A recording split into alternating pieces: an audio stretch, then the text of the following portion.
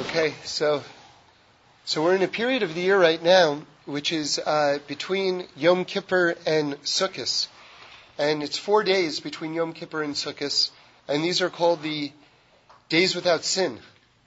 And on the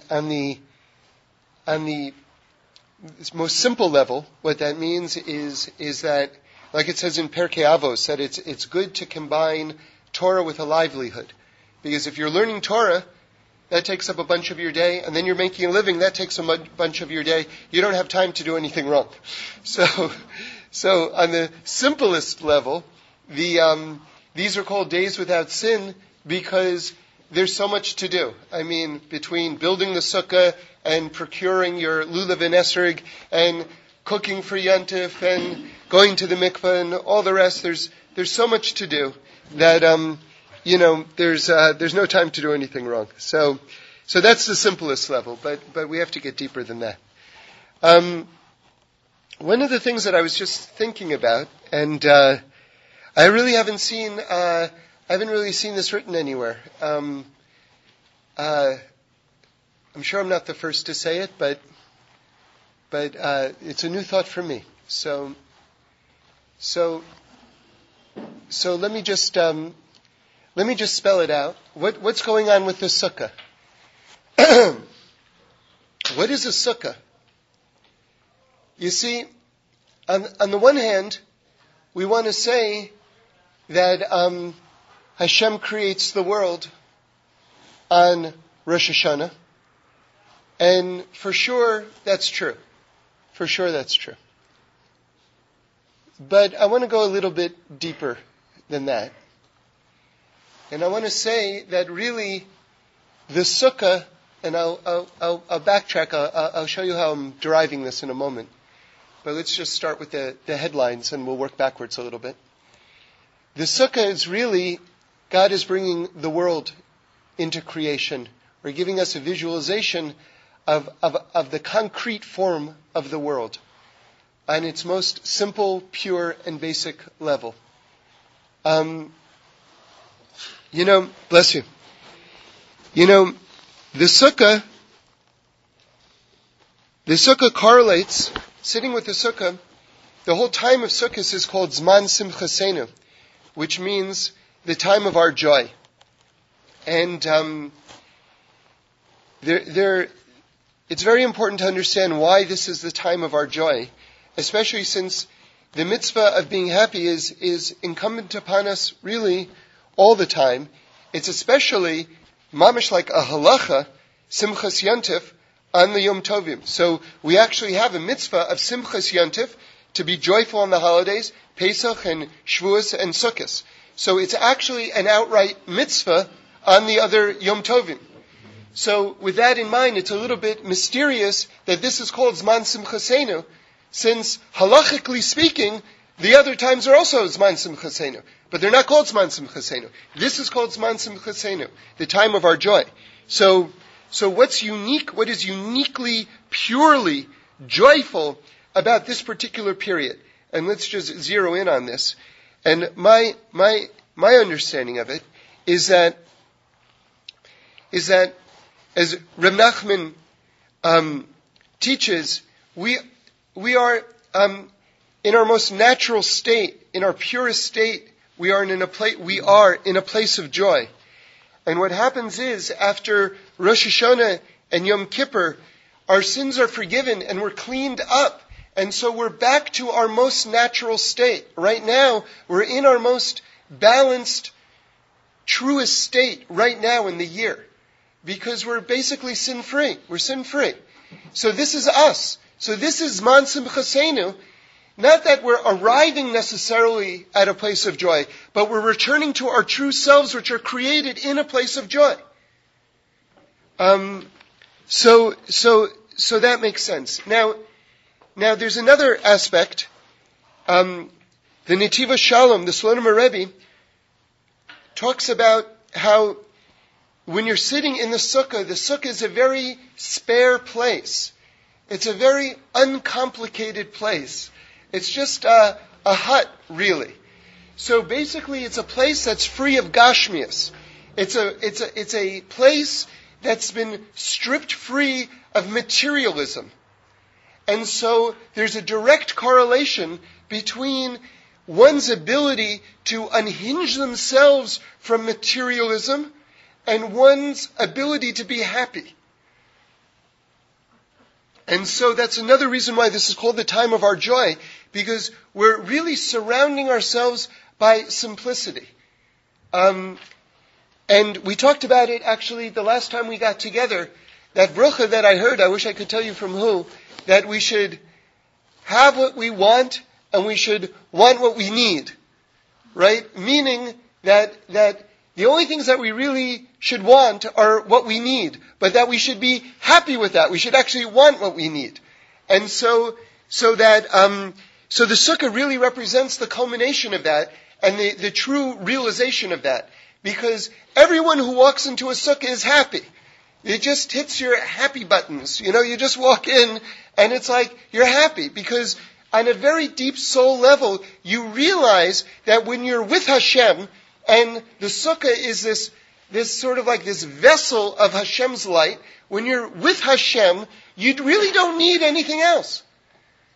You don't. And you feel it on a soul level. And it's so authentic because no one's teaching you this.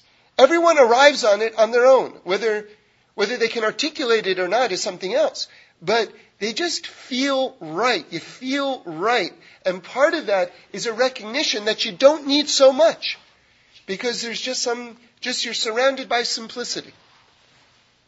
Now I want to say, I want to make a comparison that sort of came to me, which is, there was an artist, a modern artist, his name is Piet Mondrian. And Mondrian is, if you're not familiar with his work, just put it in the computer, put Mondrian, Google image, I guess, and you'll see what he did was, he really did some amazing art. And he was, like most of the modern artists, he was also a philosopher. He had tremendous ideas, what was meant to be behind the art, what ideas he was trying to bring out. He actually had a very fancy name for it. He called it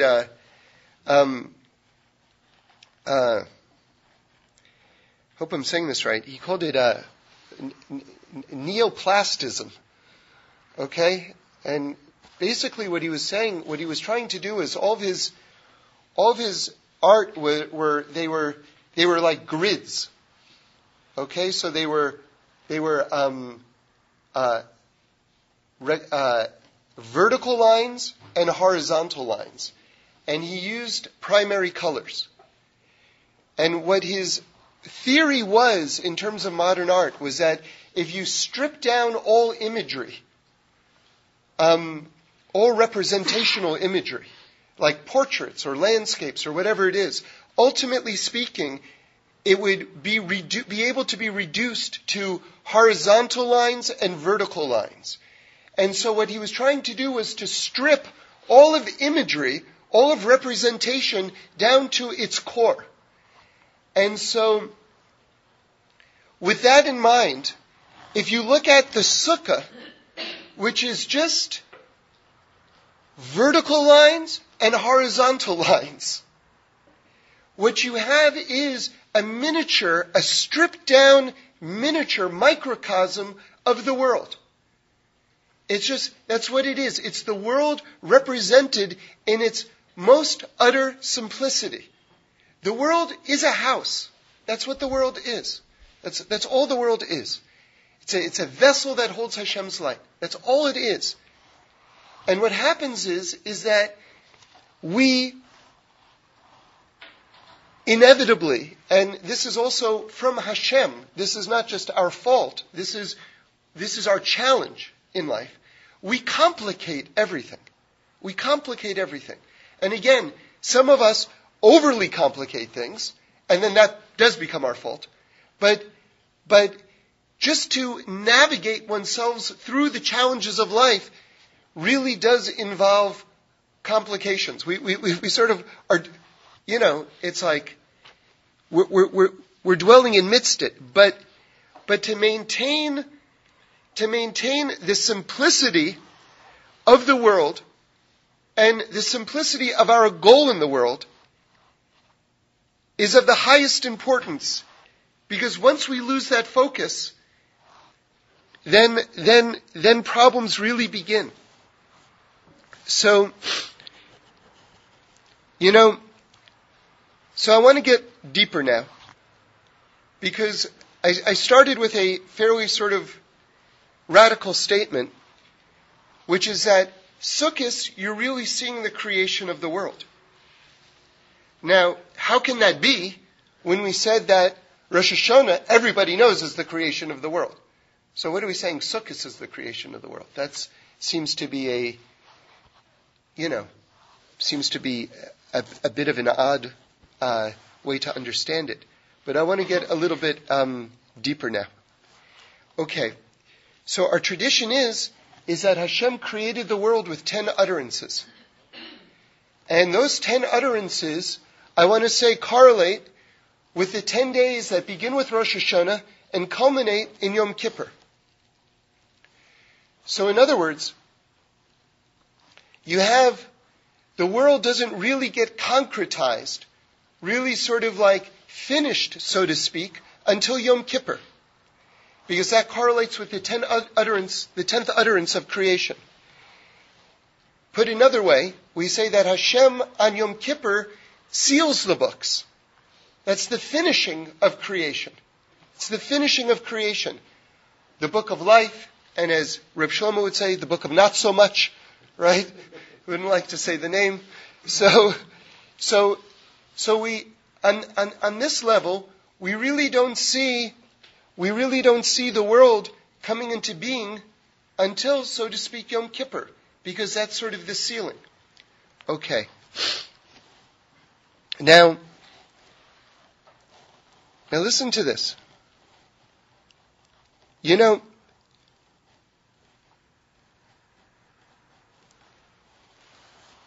These 4 days, there's 4 days between Yom Kippur and Sukkot. I want to say that these 4 days between Yom Kippur and Sukkot correlate with Hashem's holiest name, with the Yud Kei Vav Kei. And that's why, on a deeper level, these are days without sin. Now, if you look into the name, we say in English the Tetragrammaton, or the Shem Havaya, the Yud and the Hey and the Vav and the Hey, if you look into this name, which I want to say are these days in between Yom Kippur and Sukkot, right? Because Yom Kippur is the 10th of Tishrei, Sukkot is the 15th of Tishrei. Okay, so that means there's the 11th, the 12th, the 13th, and the 14th. There are 4 days correlating with the Yud Kei Vav Kei, right? So the deeper wisdom says there aren't 4 letters to Hashem's name. There's really a 5th letter. What's the 5th letter? The tip of the initial Yud. The Kot Shel Yud, they call it. This is the ray of light that Hashem shined into the vessels that became shattered. Okay, this is all Kabbalistic now. So this ray of light is the tip of the top of the Yud, the first Yud. If you can picture in your mind the letter Yud, you know that there's a little curve at the top of the letter Yud. It's like a little thorn, if you will. That little tip is its own entity. And that's counted as a separate thing. Okay? So now, that little tip resembles a Yud in and of itself. And we know Yud is the number 10. So this correlates with the 10 days, starting with Rosh Hashanah and going to Yom Kippur. So in other words, I want to say the following. Rosh Hashanah to Yom Kippur, that's 10 days. That's the tip of the Yud, which is a little Yud in of itself. Then you have the Yud Kei Vav Kei, which is the 4 days between Yom Kippur and Sukkot. And then we have, all of a sudden the Sukkah appears. With our own eyes we can see the world. The light of the world was already gelling and gelling and gelling. Like we have this notion of tzimtzum. It was already, this light was being condensed and condensed and condensed, the light of Hashem, until you can see physicality. But on Sukkot you can actually see the most fundamental formulation of the world itself with your own eyes, and that's the Sukkah. Believe it or not, there's a medrash that says that Sukkot is the first day of sin. That's when Hashem starts counting sins again. And it could be that a very deep explanation would be because that's really the first time that you're seeing the world itself come into being. So now what do we do with this? You know, it says, all are blind until Hashem opens their eyes. If you look, one of the Torah readings that we read on Rosh Hashanah, Hagar is out in the desert and Yishmael is there too, and they're dying of thirst. It looks like it's the end. They're going to die. And then Hagar prays, and Hashem answers her prayer, and He shows them that there's a well right there. It says He opens their eyes and shows them the well that's right there. It's an amazing thing. Can you imagine you're dying of thirst, and there's a well right there in the middle of the desert? It doesn't say that Hashem made a miracle and put a well there. And God isn't afraid to say, I made a miracle and put a well there, because He tells us that He did that for 40 years. The well of Miriam traveled with us throughout the desert. It's outright called a miracle, and that's what it is. We miraculously had water throughout the desert for those 40 years. So we're not shy about saying such an idea. And yet, that's not what's said there by Hagar and Yishmael. It says the well was there the whole time, but all are blind until Hashem opens their eyes. Something can be right there, but Hashem doesn't open our eyes so we don't see it. You see it with Shidduchim also. Right? Yeah, he lived on the corner. I don't know how I never saw him.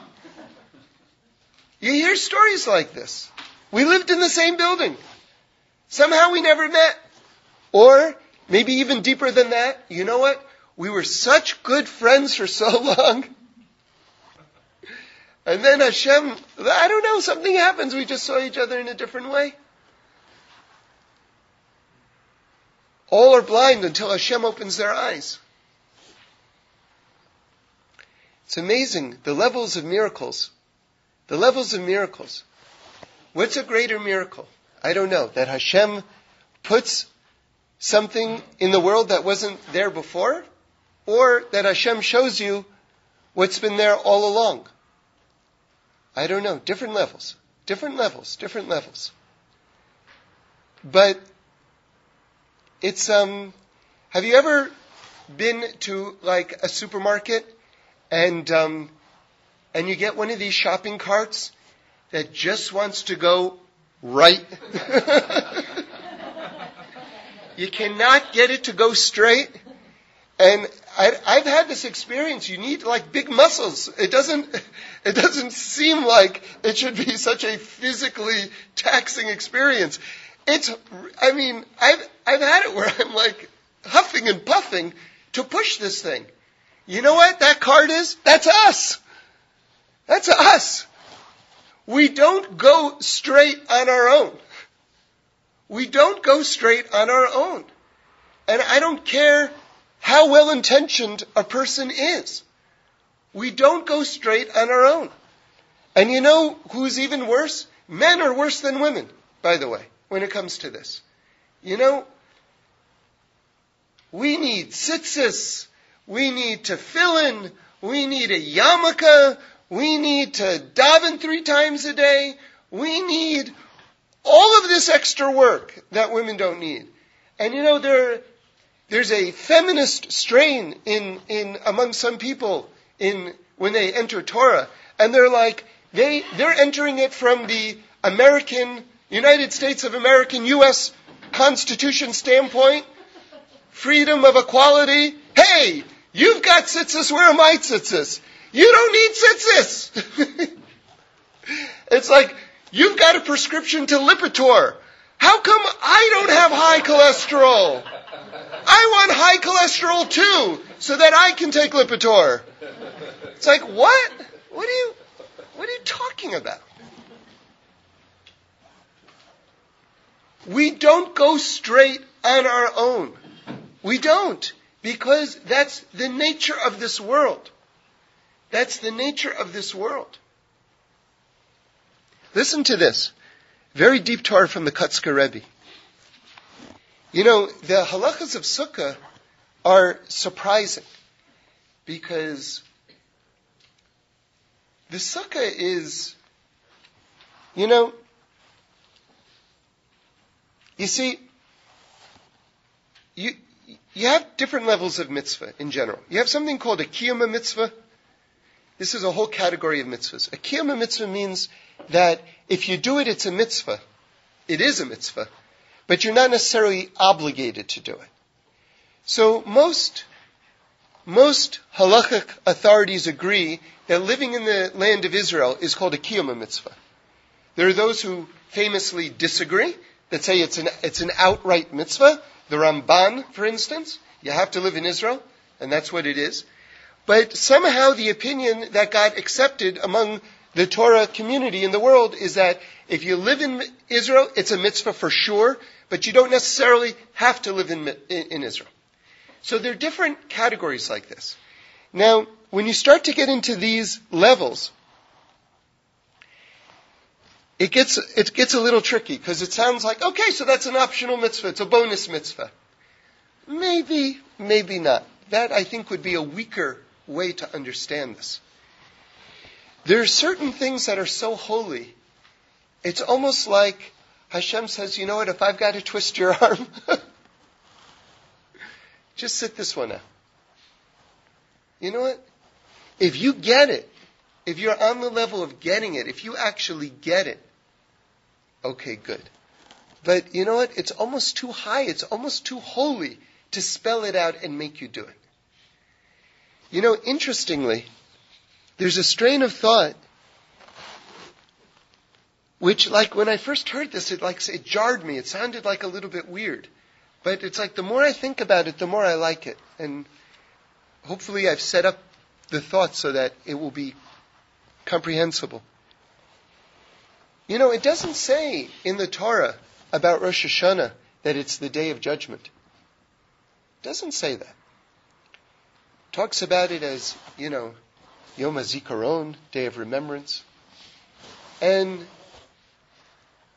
there's an opinion that one of the reasons why it doesn't say it's a day of judgment, like your whole year is decided, is because it's too holy. It's like not everything is actually spelled out in the Torah. The intimacy, the actual, let's say, instructions for how a husband and wife are intimate with each other, it's not in Parshas Eikev. Oh yeah. That's in Deuteronomy. Just look over there. It's not spelled out. As much as we say, and it's 100% true, it's 1,000% true, that every single thing is in the Torah, and everything absolutely is in the Torah. Everything from the past, everything in the present that's going on right now, everything that's ever going to happen, it's all in the Torah. Nonetheless, certain things are too holy, so to speak, to be spelled out in detail. We understand them from different places, but it's not in the Chumash, explicitly stated. That the idea of something being, of our year, of our fate on some level, although we have free choice, obviously, being spelled out on Rosh Hashanah, It's so intimate. It's so intimate. The Torah doesn't even say it. It's too intimate. It's too holy. So listen to this. I heard Reb Shlomo say one time, and he made an interesting comparison. It stayed with me, which is that he said, in Monte Carlo there's certain casinos, and not everyone is welcome into every casino. Like, some casinos are like, it's like for a more advanced clientele. And he said, he made that comparison with sukkahs. He said certain sukkahs, it's like they're sukkahs and then they go up and up and up and up and up. And every sukkah has the potential to be one of those highest level sukkahs. So now with that in mind, let's try to understand the following mitzvah, which is maybe a surprising mitzvah. But we just said, remember, let's just review for a moment before we get to this point so it's clear what we're trying to say. We have this level of the kiyum mitzvah, something that's a mitzvah if you do it, but you're not necessarily commanded to do it. Maybe because it's on such a high level. And something that certain things that the Torah doesn't actually say because it's really getting to the higher, most holy reaches in terms of the way God shapes the world and guides the world and makes the world. So now with that in mind, listen to this. So you're dwelling in the sukkah. The halacha is, if you say, I say it's too hot, or I say it's too cold, or I say I have a headache sitting here, a person is patur, they're halachically permitted to leave the sukkah. So if we're starting from the premise that a person really is supposed to live in a sukkah, okay, if you have to go and have a job and all the rest, then of course, you have to spend time out of the sukkah. That's, everyone agrees. But the mitzvah really is to live in the sukkah. Anything that you would do inside your house, do in your sukkah. If you read the newspaper in your house, read in the sukkah. One should sleep in the sukkah if they can. Okay, so what does the Kotzker Rebbe say? He says, do you know why? So you would think that it's sort of like, okay, you have a headache? Tough luck. Sit in the sukkah. It's too cold for you? Nunnik, get a sweater. Sit in the sukkah. You would think that would be the halacha. But it's not the halacha. I say it's too cold. I say it's too hot. I say I have a headache. All of those things allows you to leave the sukkah. So listen to this. The Kotzker Rebbe says that you know why you're permitted? Because once you're on the level of saying I, once you're in touch with your own ego in this sukkah, which is basically this heavenly sphere, once you're just sort of concentrating on yourself, there's no place for you in the sukkah anymore. That's why you can get out of the sukkah. Because there's no place for I inside the sukkah.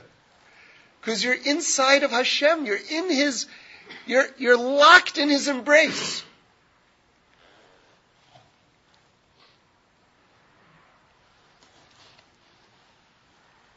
And so so now with this in mind, we can understand these levels of sukkahs that exist. You make your sukkah. If you're inside the sukkah, and all there is Hashem, then this is a very, very elevated sukkah. So,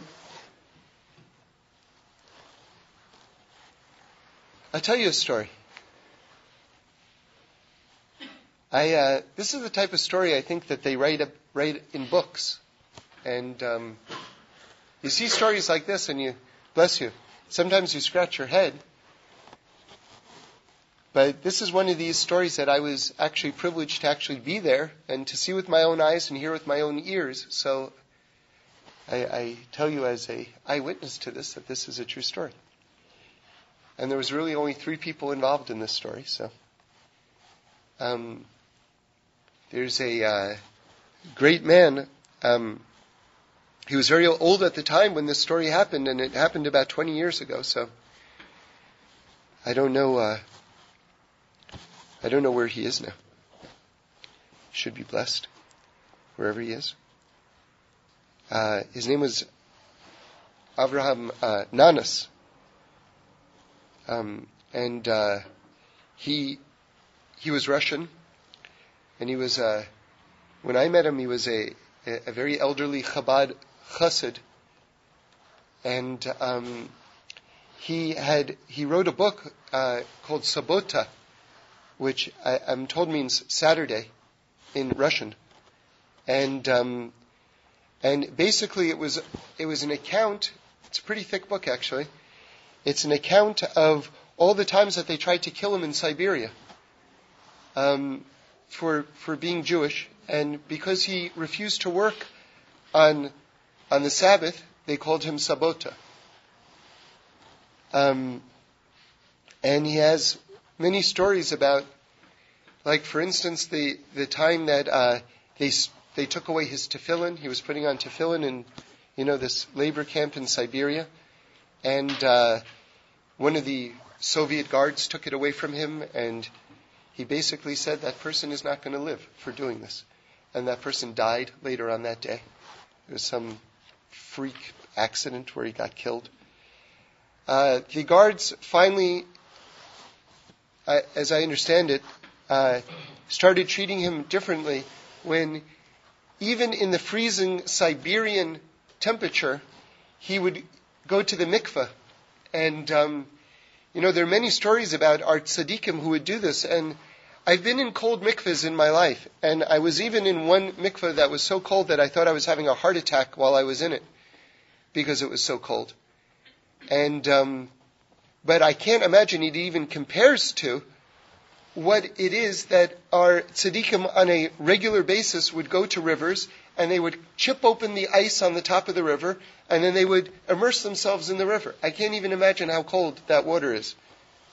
And so he was going to do that, and they were shooting guns at him to stop, and their guns didn't work. And when their guns didn't work, then they said, okay, this guy is a holy guy, we're leaving him alone. So, by the way, I heard a story from Reb Shlomo that it was about the Zidichaiver Rebbe, who was a very great Kabbalist, and he went to the mikveh in the middle of the night and chipped open the ice on the mikveh, and he would immerse himself like halfway, I guess, up to his chest or something like this, and he would light a candle on the ice, and he would learn Zohar. Right? So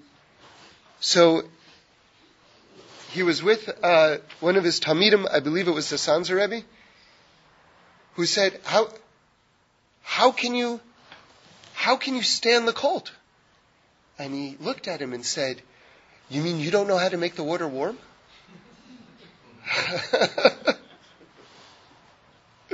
So these are very advanced levels, but they're known to our tzaddikim. So I went, and we're still talking about the sukkah here, believe it or not. But I was able to, he was staying, Rav Nanas was staying at the Ritchie's house, Dr. and Mrs. Ritchie, Rabbi Ritchie. And I went with a friend, and we met with him in Los Angeles. They lived at 613 North Las Palmas. I mean, what other address would a person like this be staying at, right? And I sat with him with my friend, and he was, like I said, he was a Chabad chassid, and he was promised by the Lubavitcher Rebbe at the time. I'm not sure which one it was. I guess it was the one we call the Friedeker Rebbe. That he would make it to Israel. And that's what gave him strength the entire time while he was in Siberia, because he was promised by the Rebbe that he was going to make it to Israel. So that was it. He was going to make it to Israel. So this was an in-between thing, and that's all it was.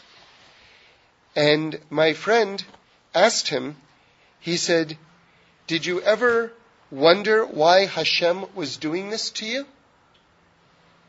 Right? And I tell you, I saw this with my own eyes and heard it with my own ears. He looked at him and he said, "It's none of my business."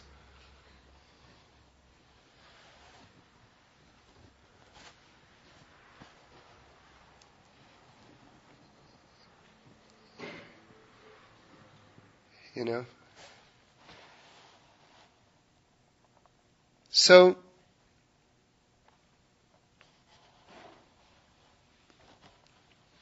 we sit in a sukkah, which is really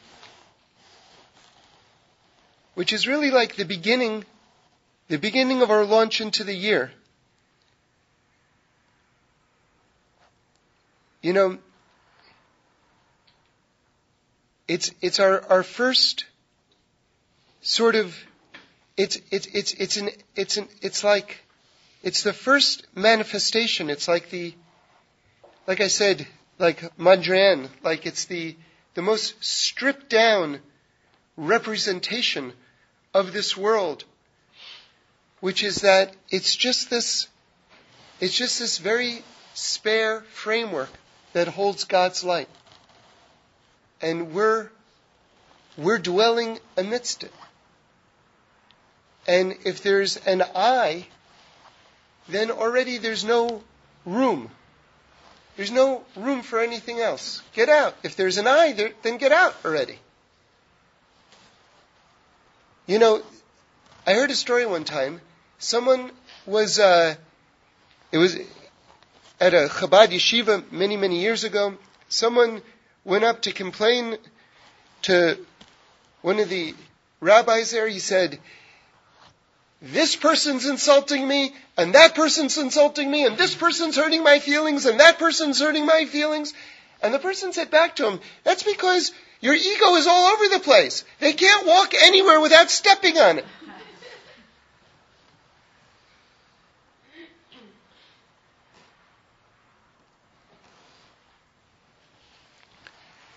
I think one of the biggest tricks in life is somehow not to make it about us. And it's one of the hardest things in the world. You know, there's a joke. There's a bartender, and the owner is kind of watching the bartender from behind the wall. And someone gives the bartender $2, and the bartender puts for the drink, to pay for the drink, the $2 drink, and the bartender puts $1 in the cash register, and he puts another dollar in his own pocket. And then someone comes, buys a $5 drink, he puts $2.50 in the cash register, takes the other $2.50, and he puts it in his own pocket. And then someone else comes in, buys another drink, and he puts all of the money in his pocket. And the owner runs out and he says, "Aren't we partners anymore?"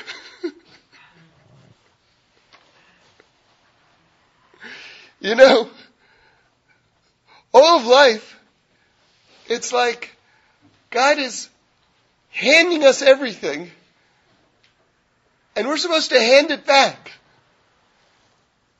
That's gratitude. That's gratitude. That's being able to live on the level of not ascribing everything to our own power. You know, in Hazinu, one of the landmark psukim in Hazinu is Moshe Rabbeinu envisions the Jewish people, and he sees in the future, it says, you know, it's kind of like an old English translation, but it says that we waxed fat and kicked. Meaning, we made cash and we got arrogant. You know? We waxed fat, like when you think of the waxing of the moon. When the moon waxes, that means it's getting bigger. We waxed fat. You don't really hear it in modern vernacular. Hey, is everything okay? It looks like you've been waxing a bit.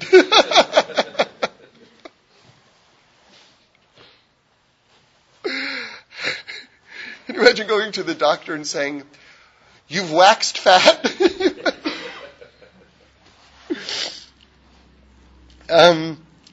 Got to exercise a bit. So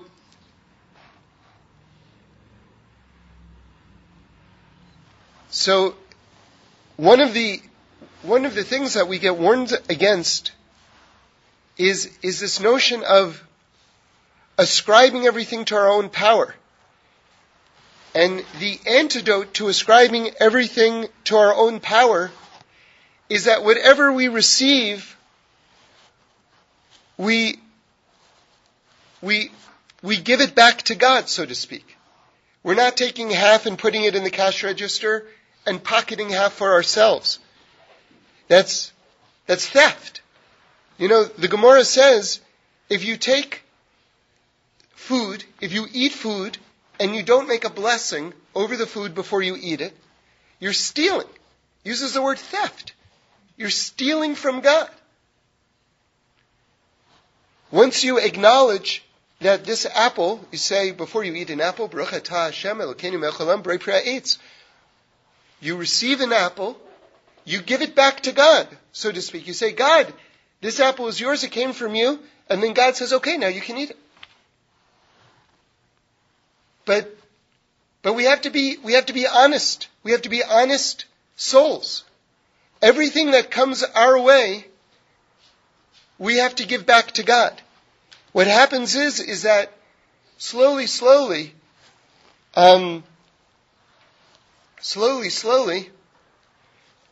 yeah, hey, you did a great job. You know how hard I worked? We have to work hard. But we also can't delude ourselves into thinking that hard work was the source. So what happens is that slowly we say, hey, I worked hard, meaning I put in my hishtadlus and Baruch Hashem, God blessed me and everything is good. Okay, that's an even transfer. Then we say, yeah, I worked pretty hard. Then we think, okay, 50% of it was my work, 50% of it was Hashem. And then slowly, we're not even partners anymore. We just give lip service. We say, hey, thank God. But in our hearts, we think, okay, it happened because I worked so hard. And then you know what happens? The sukkah stops being a sukkah at that point. The sukkah at that point has large velvet drapes on it and a parquet floor and a big hanging chandelier. And then all of a sudden it's sort of like, it's just garbed, man. It's just garbed. The body is a sukkah. The body is a sukkah. The soul is us, and we're dwelling inside of a body. The body leaves after 120. The soul goes on. The body is a sukkah. It's a temporary dwelling. You know what happens when a person waxes fat? All those extra pounds, that's the drapes. It says, when it says in Pirkei Avos, it says something pretty, it just doesn't, it's pretty direct. It says, what is it? I hope I'm quoting it right, but it's talking about a person's physicality.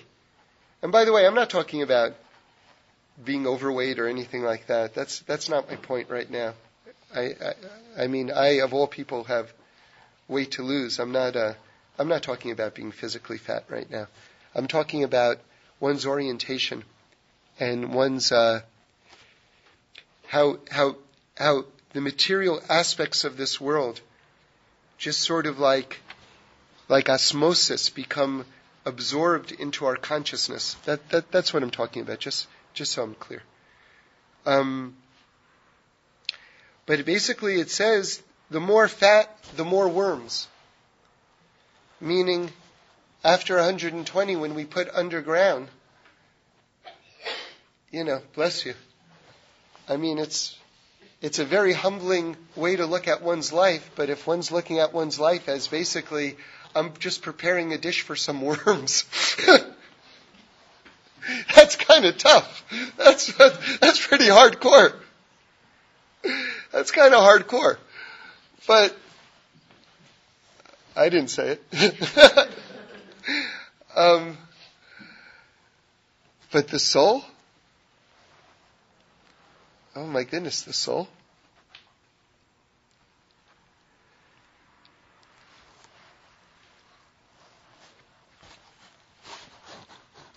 So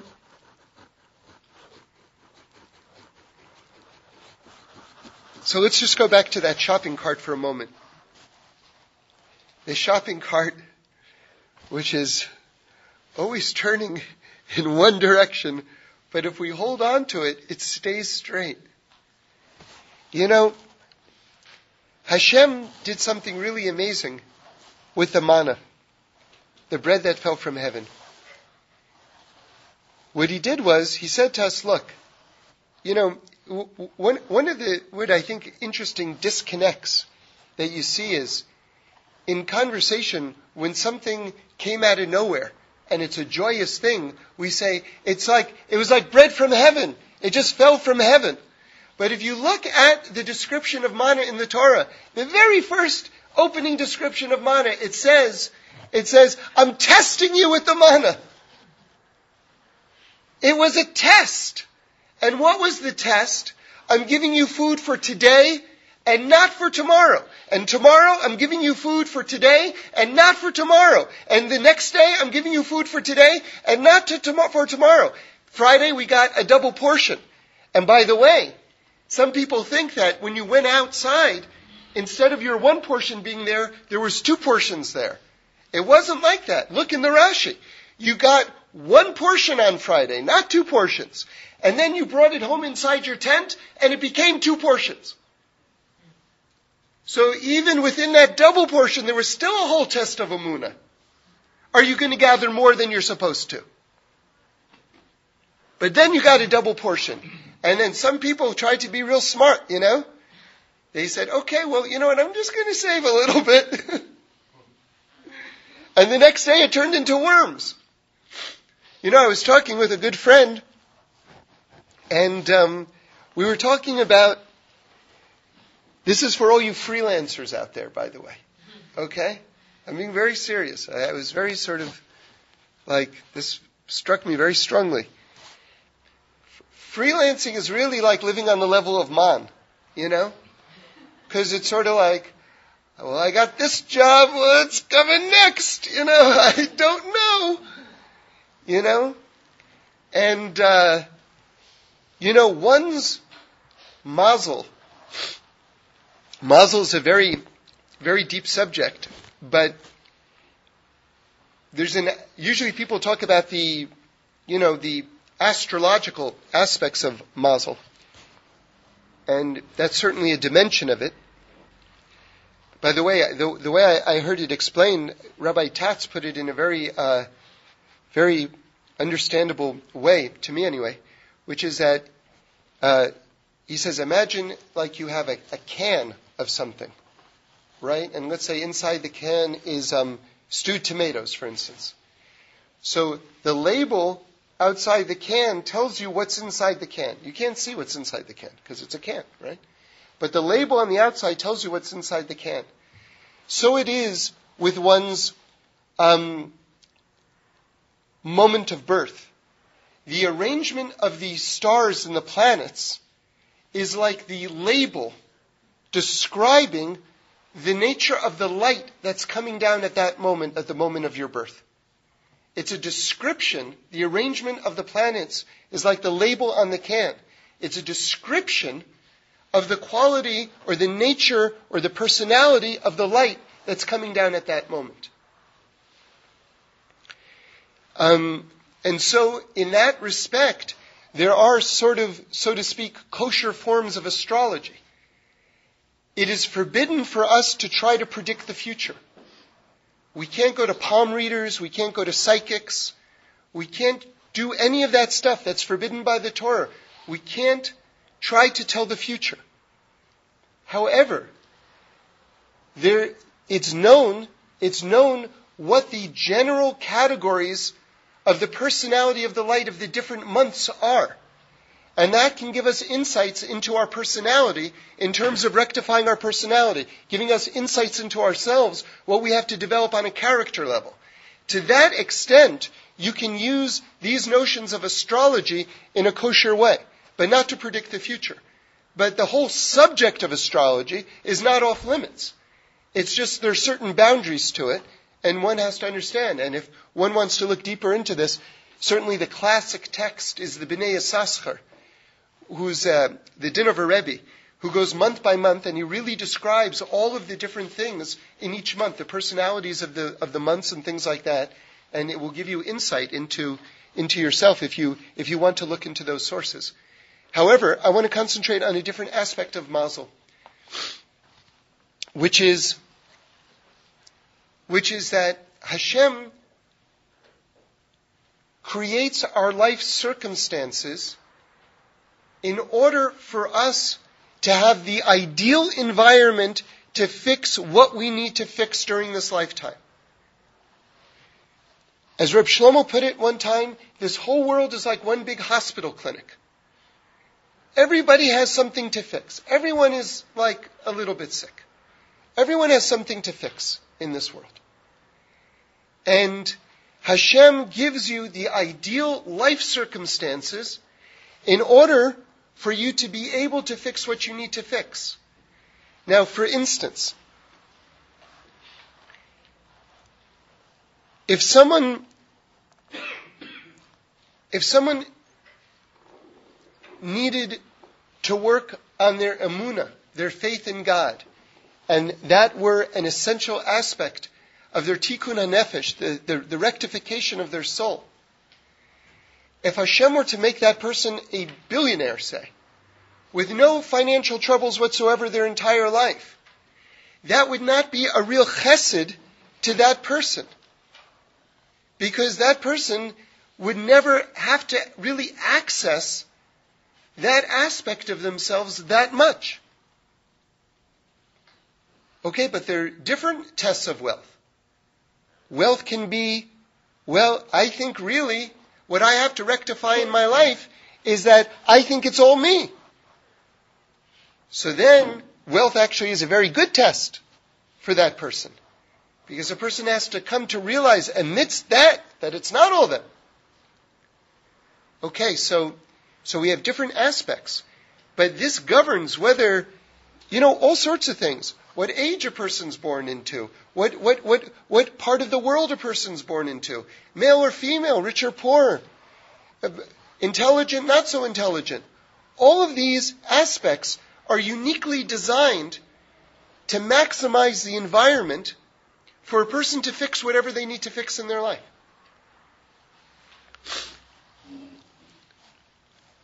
God knows what He's doing. So I just want to connect it for a moment to freelancing and mom. It seems to me, this is me talking right now, it seems to me that if one is a freelancer in life, that's a big part of their life in this world, because that's their livelihood. And of course, a person could have picked another job, it seems. So I can't say this as a blanket rule, but I'm just talking in general right now. It seems to me that person has been put very much in a place of a man type of existence. That their circumstances have been tailored to a man type of existence. And that the whole idea of man is, as it says in the Torah outright, I'm testing your faith. Do you believe that it's going to come the next day? Do you believe that I'm taking care of you? And so the reason why I'm bringing this up right now is that Hashem put us all in this circumstance for 40 years. Every single day for 40 years. Excuse me.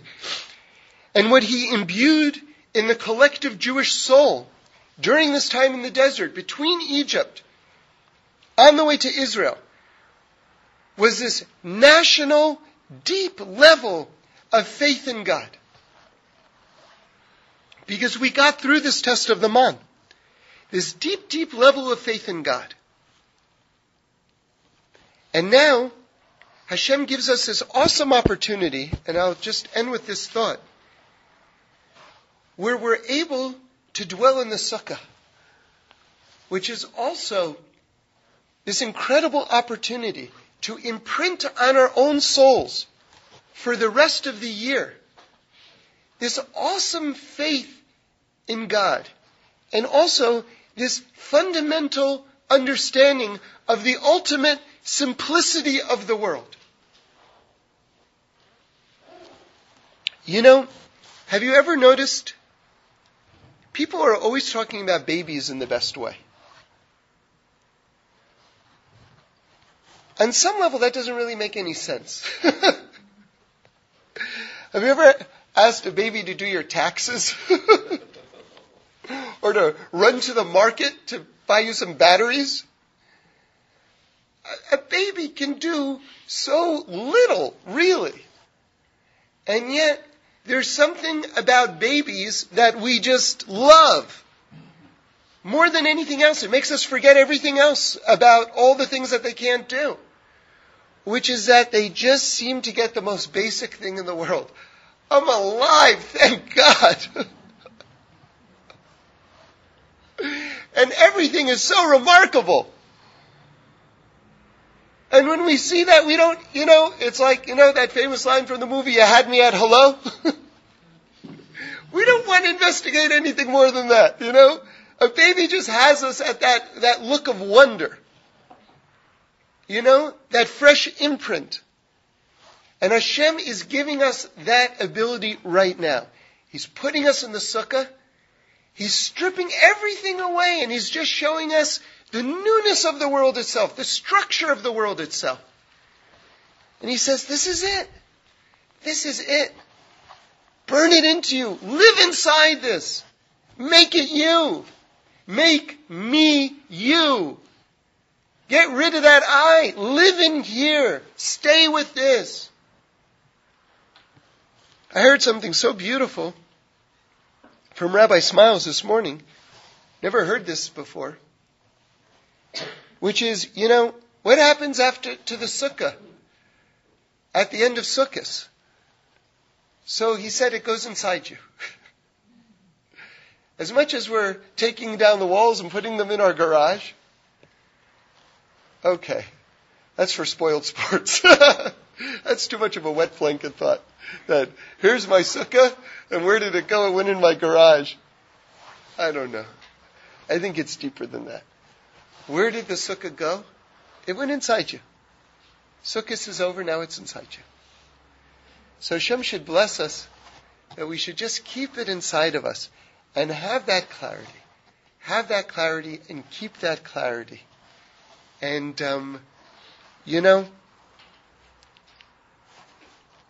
what more can we ask for?